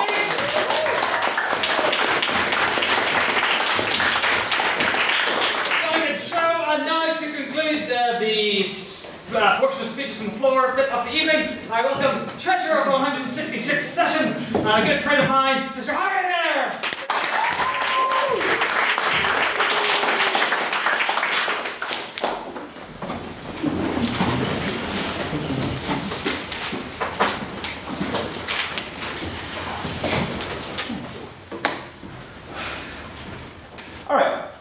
Good evening, ladies and gentlemen. First of all, I'd like to get into the main 2 points of which I'm going to argue, but first I'll just issue some points of rebuttal. First we'll be dealing with Ms. Will's points in particular. The first main one I identified was the use of drugs in self-medication in particular, and the medical benefits that are associated with certain drugs.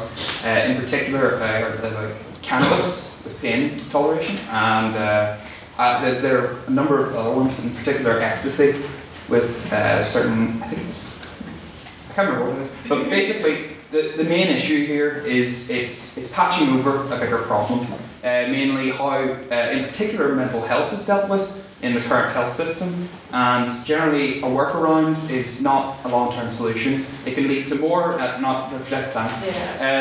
leads to more damage in the long run. It can lead to many false cases of, many false cases of false prescribed illegal drugs, which can exacerbate existing issues. That is reckless to people who are already in a dangerous state. And then, second of all, deals with third Prop's main speech, which was addressing the fact that this motion doesn't exactly just limit itself to illegal drugs. That's absolutely true. No one on the opposition bench has wished away the problems associated with legal drugs, not just alcohol and tobacco, which are the big ones, and coffee, I guess, but also prescribed medication. Prescribed medication is a long list of risks, well-known risks that have found themselves in the public domain. At the end of the day, if you don't take responsibility for your own health and you recognise the risks associated with these substances, or you do not communicate correctly, or the medical system does not correctly communicate back at you what your body needs, you're going to have very, very dangerous situations. And that is not something... Yeah, Farrell. Would you agree that when you're considering medical drugs, you're working with a calculated and considered dosage, and it's I see your point. In that sense. Basically, that is the main separation between self-medication and medicated drugs. I'm not saying that medicated drugs do not have a long list of issues. They do, absolutely. We go through it day to day. But illegal drugs are more dangerous because they're unexpected, they're unreliable, and they're not prescribed by medical professionals. And I think I've dealt with that at this point. So, I have... I don't have much to contribute, but I do two main ones, of which I think this debate can use. Okay, fair enough. I think you have much to contribute. Yeah, so first of all would be the personal risks associated with the social aspect of taking drugs. Because at the end of the day, we have to recognise why people take drugs. And you parsed out one very much in particular, the fact that it opens up new experiences to people. Musicians, philosophers have often used these throughout the times to get new inspiration. I'm not denying that. It is part and parcel of what drugs are. And the other one is that it's just fun. It's a very human thing to look for fun. I mean, if we don't measure our pleasures and our experiences throughout our life, who are we? You know, like it is part of the human condition. However, at the other time, I've seen the risks associated with it downplayed. The major one being with illegal drugs is jail time. Jail time separates yourself from your families. It causes considerable damage to your career opportunities. It can often, some careers are entirely written off simply due to a history of using drugs. No, thank you. It's quite dire. It has consequences for family and personal relationships. I know in particular, it's very rare for someone who takes drugs to have a successful relationship with one which doesn't. That's anecdotal, but I have seen it to be the case. And then finally, the implications for the future. A lot of the most commonly used drugs, the ones with the least associated risks, on the top of my mind being cannabis, LSD, and mushrooms, have mental side effects which are associated with contentment and lack of drive and ambition. This is something in particular which can make someone content with a bad lifestyle and not so willing to improve themselves, which, as the House all are, or would be, are professionals, ambitious people, who are intelligent, the kind of people that are desperately needed in modern society. Why should they settle for more drive, more ambition, and to do better things for themselves? Why should they simply accept that's all they're going to get? Simple contentment. It's something that gets yourself in a loop and become extremely damaging. You had a good point there. Yeah, you were saying people who take drugs like cannabis and stuff like that don't experience a drug. Correct me if I'm wrong, Barack Obama took a lot of cannabis and I get that. He even addresses that.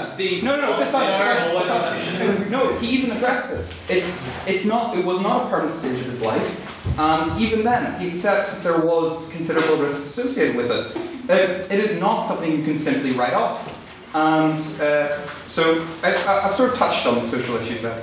But there are other mental health issues. I loomed about it with my rebuttal, but unfortunately not. We'll leave it another time. So, so I've seen firsthand the consequences of the use of drugs. I've seen what it can do. I've seen the risks associated, and I've also seen how the new experiences benefit people. However, we cannot and will not let the proposition deceive you. It cannot let the fact that these massive risks are completely ignored. It's especially dangerous if it's being used to self-medicate, because these are vulnerable people who need desperately help from medical professionals. Disassociating them with their friends, family, and relations can be a self-perpetuating cycle of abuse and damage. I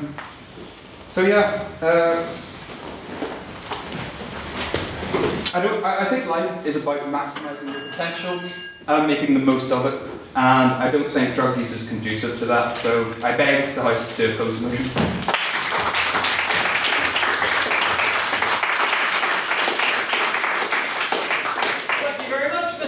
We shall now move on to the portion of the evening where we take questions from the floor. Does anybody have any questions for the proposition?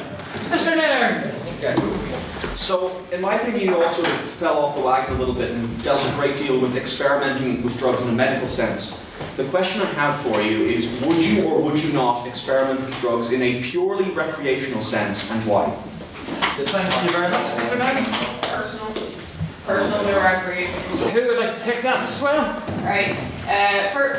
Personally, I'm saying here as a member of the proposition who's never actually experimented with any illegal substances. I've also never experimented with alcohol, etc., etc. But again, I come from a position where basically I had a very bad pain condition. As I said, couldn't move my hand for about 3 years, and this was greatly detrimental to my quality of life. It affected my schoolwork. Basically, I'm very surprised I got the grades I got on it. And basically, I would, if Canvas, for example, would have helped me with that, then fair enough. And point of clarification would be. Yeah, go for it. I'm asking in a purely recreational sense, would you or wouldn't you? Purely recreational? Yes, no, nothing outside of that. I think I would if it was legalized and you were sure you weren't putting a lot of absolute garbage in it.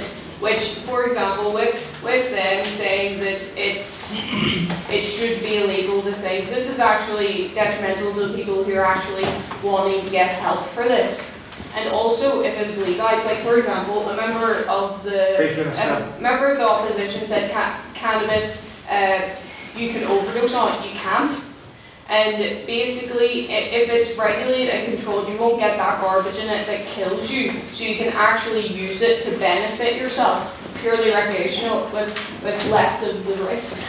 Thank you, Mr. Would anybody from the opposition care to respond? Mr. Adair. Yeah, so I think the heart of what you're asking was whether, you know, the recreational, you know, associated, you know, the benefits of it outweigh the risks. In particular, personally to the member, and I think that's been kind of glossed over a bit in the debate, because the motion is we'd experiment with drugs. It assumes not like post some legalization in the future. We mean like today, like we go off and do something, just purely because we want to.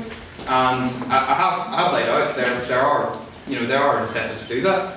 However, it just isn't worth it in terms of the long term. Although I'm not trying to scare Conquer the House and like create invented conditions you might lose your house, your home, everything. What I'm trying to say is you can do better. Like. Thank you, Mr. Adair. Are there any points for the opposition, Mr. Raja? Okay. How does the opposition expect any advancement in medical, biomedical, chemical science without experimentation with drugs, experimentation that could potentially save any of our lives in the future? And bearing that in mind, how does the opposition differentiate between individual or self-experimentation, government-run experimentation, and simple, pure scientific experimentation in relation to narcotic or psychotropic substances? Thank you, Mr. Raja. Who from the opposition would care to take that point? Mr. Doherty. Quite simply, just because the motion is this house, so it's a lot of us here, that we would experiment with drugs. It's us. That's a very narrow interpretation. Yeah. Very narrow. However, as I would say, most of what the proposition has said is to do with themselves, especially in Israel. So I think that the idea of scientific experimentation, whilst it could be very important, what that ignores, and I think there is some value to your point, and that's why we had a 5-minute argument about it. I think that what that ignores is the issue of society, of social experimentation with drugs, and that can be harmful. Scientific experimentation, as much as it can be good, scientific experimentation can also be dangerous, and that can be dangerous on a large scale. Drugs, it's not, it could be dangerous with anything. Thank you, Mr. Doherty. Would anybody from the prop care you decided yourselves? Mr. Brooks Barron. Great point. We need medical experimentation with drugs to fight illnesses in our society today. We just simply could not fight them, and the illnesses would advance without it. So, yeah. Thank you very much, Mr. Barron, for keeping it succinct. Ms. Dixon. For the, is this an abstaining point, I presume? No. Oh, well, sorry, any abstaining points, I should clarify. Mr. Sullivan. I would ask both sides if they believe that the topic of controlled medical research is in keeping with the spirit of this motion. Do both sides believe that this was the intent of the motion? Thank you very much, Mr. Sullivan. I'll ask the prop to respond first. Who would like to take that? Mr. McKenna? Oh, sorry. Yeah, again, I don't decide. You decide. Yeah, well, you see, the motion doesn't exclude this at all. The motion says this House would experiment with drugs. Drugs being any sort of substance that one takes to induce some sort of effect in the body. And yes, these things can be harmonised completely. And the thing is that the bacteria and illnesses, diseases, whatever, is a continuous process because there's no solution. There's no, okay, we fix it and it's done. It's a continuing battle that never ends because bacteria evolves their life, the diseases, new diseases emerge. We constantly need to be experimenting with solutions and developing scientifically ways to heal these things. So I don't think these things are mutually exclusive, and I think that the motion is entirely open to that interpretation. Thank you very much, Mr. McKenna. And for the opposition, Mr. Bryson. As interim convener, I put this on the tone card, thinking it would be in motion about whether if someone puts drugs in front of you and says, do you want to experiment them recreationally, solely recreationally, would you do that? So no, I personally do not think that it is in the spirit of the motion to talk about medical sensitive experimentation. I'm thinking on a personal level whether recreationally we would, should, and should be able to experiment with drugs. Thank you very much, Mr. Bryson, for your complete failure to defend the motion. Any points for the proposition? For the proposition, Ms. Dixon. The motion that's before the House this evening is that this House will experiment with drugs, right? Better. So, first prop defines the motion as a collective whole, we would experiment with drugs. Now, unless you can conclusively prove to the House that it would be of tangible, measurable benefit to every single person in this room tonight, sitting here, that they would benefit from taking drugs, then you've lost it. Please, Mr. McKenna to respond. Yes, well, you see, the idea is that this House is either to endorse or reject this motion. And while we all as individuals may or may not choose to associate ourselves with drugs, to experiment with drugs, we as a House and as a collective have to either endorse or reject this. And I say that we endorse it because we respect the fact that individual members of this House can do as they wish regarding these things. Thank you, Mr. McKenna. And who from the opposite can respond? Mr. O'Day. I mean, normally I'm not loosely defining the motion, just purely on the basis that people can't pull in as much and they don't see the debate branch out as much. However, on the one hand, I have seen the debate so far being measured in terms of the House and what we would do, and if just given the choice. So on that end, I do not think that enough benefits have been brought up. I mean, we've heard about tangible medical benefits. However, that does not say that the majority of us who are healthy adults in this room could benefit from that, and the other benefits measured are purely subjective. They may vary from basis to basis. Meanwhile, the risks, I think each one of us have outlined, are clear, definitive, and do actually have consequences, whether or not it goes well. So. Thank you very much, Mr. Adair, and I believe we're back to a question for the opposition. This one's calling out now. So, any questions for the opposition? No, not at all. Why? Not really. Alright, no, this pretty hard. Go on. No, yeah, come on. No, come on.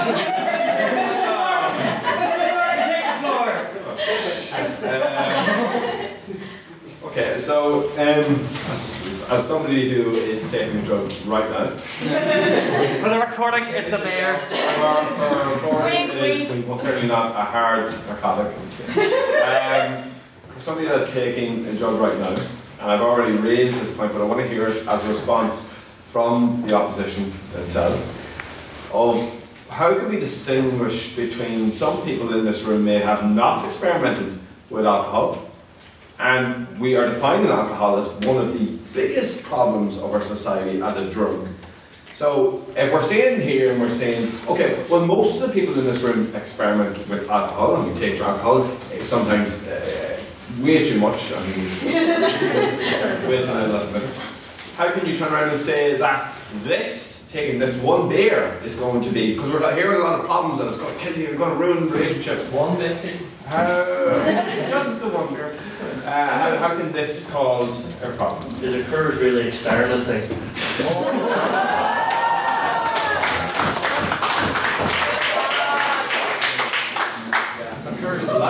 Curves and light, I'll have a go. And that is actually particularly one of the things. So having one beer, very that's not doing any harm. I believe that's what the youths call throwing shade from Mr. Yes, so who from the opposition would care to respond? Mr. Derrigan? You're getting off like that. I sort of leaned on this because it was a point that you brought up, mainly that no, that it's not restricted purely to drugs in like an experimental sense. However, at least with tobacco and alcohol, and again medical prescribed drugs, they are regulated to a certain extent. They have certain the risks have been accounted for to some extent. In addition to that, we saw the issues associated with trying to ban it or prohibit it, or trying to restrict the sale of it, production of it. It's with prohibition. It's just too ingrained in our society. It's just everywhere. Meanwhile, with drugs and of all kinds, all stripes and narcotics, it's just. They're more in the periphery, so in terms of restricting and dealing with the consequence of it to an individual, far different ballgame. So that would be my take on it. It's accounting for something that's we already know is bad. It's just we don't want to let another one out of the genes in the bottle. Thank you, Mr. Adair. And for the proposition, Ms. Swell. See, here's where, because you encounter someone with an actual proper addiction, say alcoholism. Most of the time, if it's something psychological, purely mental therapy will work in the majority of cases, but most of the time, drugs can supplement these and have higher rates of recovery. So we need, I know this sounds ridiculous, but we need drugs to help addiction. And also, I'm going to address a question that was proposed to the House. How would all of you benefit from experimenting with drugs? And I'll answer this with one statement. Everyone in this room will get sick at one point in their life. And at that point, you will need to experiment with drugs that will work for you and will get rid of your own condition and everything like that. And there are legal drugs that have actually been found to help some medical conditions. So that's it. Thank you, Ms. Swell. Are there any questions abstaining on the motion? Abstaining. Yes, good sir. So this to both sides? Yes. So to both sides, not accept that this debate would probably be more effective if we focused on one drug, when the effects of drugs as a collective and the connotations as you've been talking about are so vast and so varying in how they, if you were to experiment with heroin, is completely different to experimenting with alcohol. So it's Mr. Kilkenny, is it? Yeah. Yes, Mr. Kilkenny. I'll ask the opposition to respond this time. Mr. Doherty. Leo. Yes, I do agree with you that it's entirely possible that this may have been a better debate had it been focused on certain drugs. I'd say probably even if it was just this House would experiment with illegal drugs, maybe it would have been better, because I think the issue of speaking about medical drugs, say, especially the idea of experimenting, is that, say if you get a cold and you're told to have a Lemsip and you need to take some Cavonia, you need to do it every night, and I'm going to have to go and do one that's not experimentation, that's you doing what you already know works, which is not experimenting, that's just natural human life, I guess. So I think that there is an issue with the idea of experimenting with any drug because it implies that you can experiment whenever, when experimentation is a very sort of specific time point in time. That didn't work. Thank you, Mr. Hardy. And to respond to the proposition, Mr. McSparrow? Sorry, can I just clarify before I give the answer here? You're saying certain drugs are worse to experiment with than others, so alcohol would be not as bad to experiment with instead of cocaine? I'm just saying that drugs as a collective, they have complete different effects. Well, yeah, I cannot deny that coffee has caffeine in it, which is a drug, and obviously the effects of caffeine, unless you've got like an underlying heart condition or something, are probably not going to be as bad as the effects of cocaine. However, what I would say this is that the point of the argument we're trying to make here is that if you are free to take one substance like alcohol, which can do detrimental harm. In fact, we see proof in the news nearly every other day how it can do detrimental harm with car crashes and fights. Then why is it that another drug like marijuana should be illegal? Just it doesn't add up. Thank you, Mr. McSparrow. Just a quick point to everyone, and this is not a criticism of your practice. Whenever, if you ever find yourself speaking and you find yourself specifically pointed towards one side of the audience, you really need to project, otherwise the other half won't be able to hear you. But no issue really there. I think I would like to do questions unless someone is really enthusiastic. Nah, point of order. Point of order? Should everyone better be a real point of order. Should everyone not address the president whenever speaking? Is that another thing? It is a thing, but it's really hard to enforce. So we'll do it, but then On that point, yeah. Actually, you can still speak. You're just not deemed to be specifically speaking before the House, which incidentally meant there used to be a loophole where if you didn't address the president, you could swear as much as you wanted. And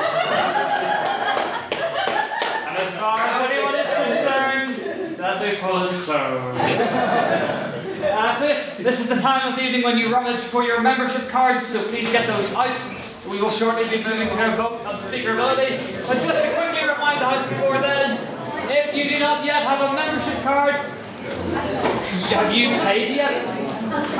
That's fair. If you did speak to me beforehand, so I'll allow you to vote.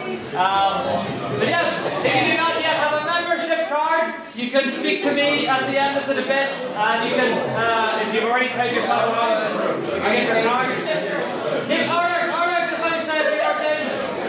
The motion next week is this House would support the Israeli government after the turnout this evening.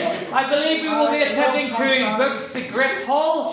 Keep an eye out on Facebook, and we'll email it as well if we get it. It's a bit short notice, so we may not, but we will try to get the Great Hall. All places for that are filled. We have taken one reserved speaker. Mr. Roger, which side did you reserve yourself to speak on? Opposition. So if anybody would like to reserve a space on the front, I'm only going to give out one, so if whoever gets me first, we will take your name, and if anyone drops out, or on the very off chance we decide to expand it to a 4v4, we'll let you know. But in the meantime, if anybody wants to put their name down as a reserve for next week, speak to me. The week after that, there's still plenty of spaces. The motion is this House believes there's no place. Allies have no place in safe spaces. In queer spaces, apologies, yes. So allies have no place in queer spaces. The motion and the debate itself is being held in conjunction with the QUB LGBT Plus Society. So yes, please do speak to myself or Mr. Bryson if you're interested in speaking to that. And a final reminder that next Wednesday, so we will not be meeting again before this happens, next Wednesday is the big pub quiz in Ada Gowan. Please do try and get a few teams together, as again, if it's a success, not only will it benefit them immensely, but it will also benefit us when the Society Awards come around. Yes? What day is it?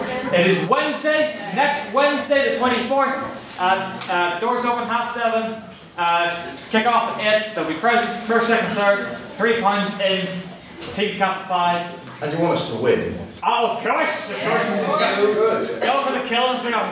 So yes, please try and get the teams together. Anyway, it is now time to move to a vote on speakerability. I remind you, this is not your personal opinion on how you feel in the motion. It's which side you believe spoke best this evening. So, if you believe that the proposition opposition spoke best this evening, please raise your hand and your membership card and say aye! Aye! Keep them up, keep them up, keep them up!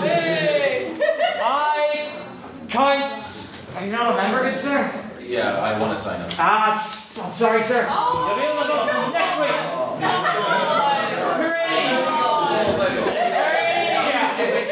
If he guarantees to sign up afterwards, give them 4 votes. Because I'm going to be like, come on. You guarantee me you'll sign up? Yeah. I'll for. Listen, I am very specifically avoiding looking at Mr. Solomon. I'm sure he's staring daggers at me. Just we've got another she's confirmed signs up, so that's 5 votes. Thank you. 5 votes. Okay. We're still sign up tonight if you want voting privileges after tonight. We're not doing this again. My predecessors are not smiling upon me at this moment in time, I'm sure. Anyone who believes that the opposition spoke best this evening, please raise your hand and say nay! Keep them up. 1, 2, 3, 4, 5, 6, 7, 8, 9. Mr. Secretary? 9. Is your... Yeah, and all those who would like to abstain on the motion, who believe each side spoke equally well or equally terribly, or wish to express no opinion on the motion whatsoever, please raise your hand and say loud, say proud, say meh! Meh. Whoa, yes, keep them up. 1, 2, 3, 4, 5, 6, 7, 8, 9, 10, 11, 12, 13, 14, 15, 16, 17, 18, 19, 20, 21, 22, 23, 24, 25, Mr. Secretary. After the meeting, we will be adjourning to workers for Antivirus Fire Pellet for mental vegetable drinks. But just before that, Mr. Secretary, can you please bring back the vote to me? Mr. President, that was a whole 5 votes for the proposition, 9 for the opposition, and 25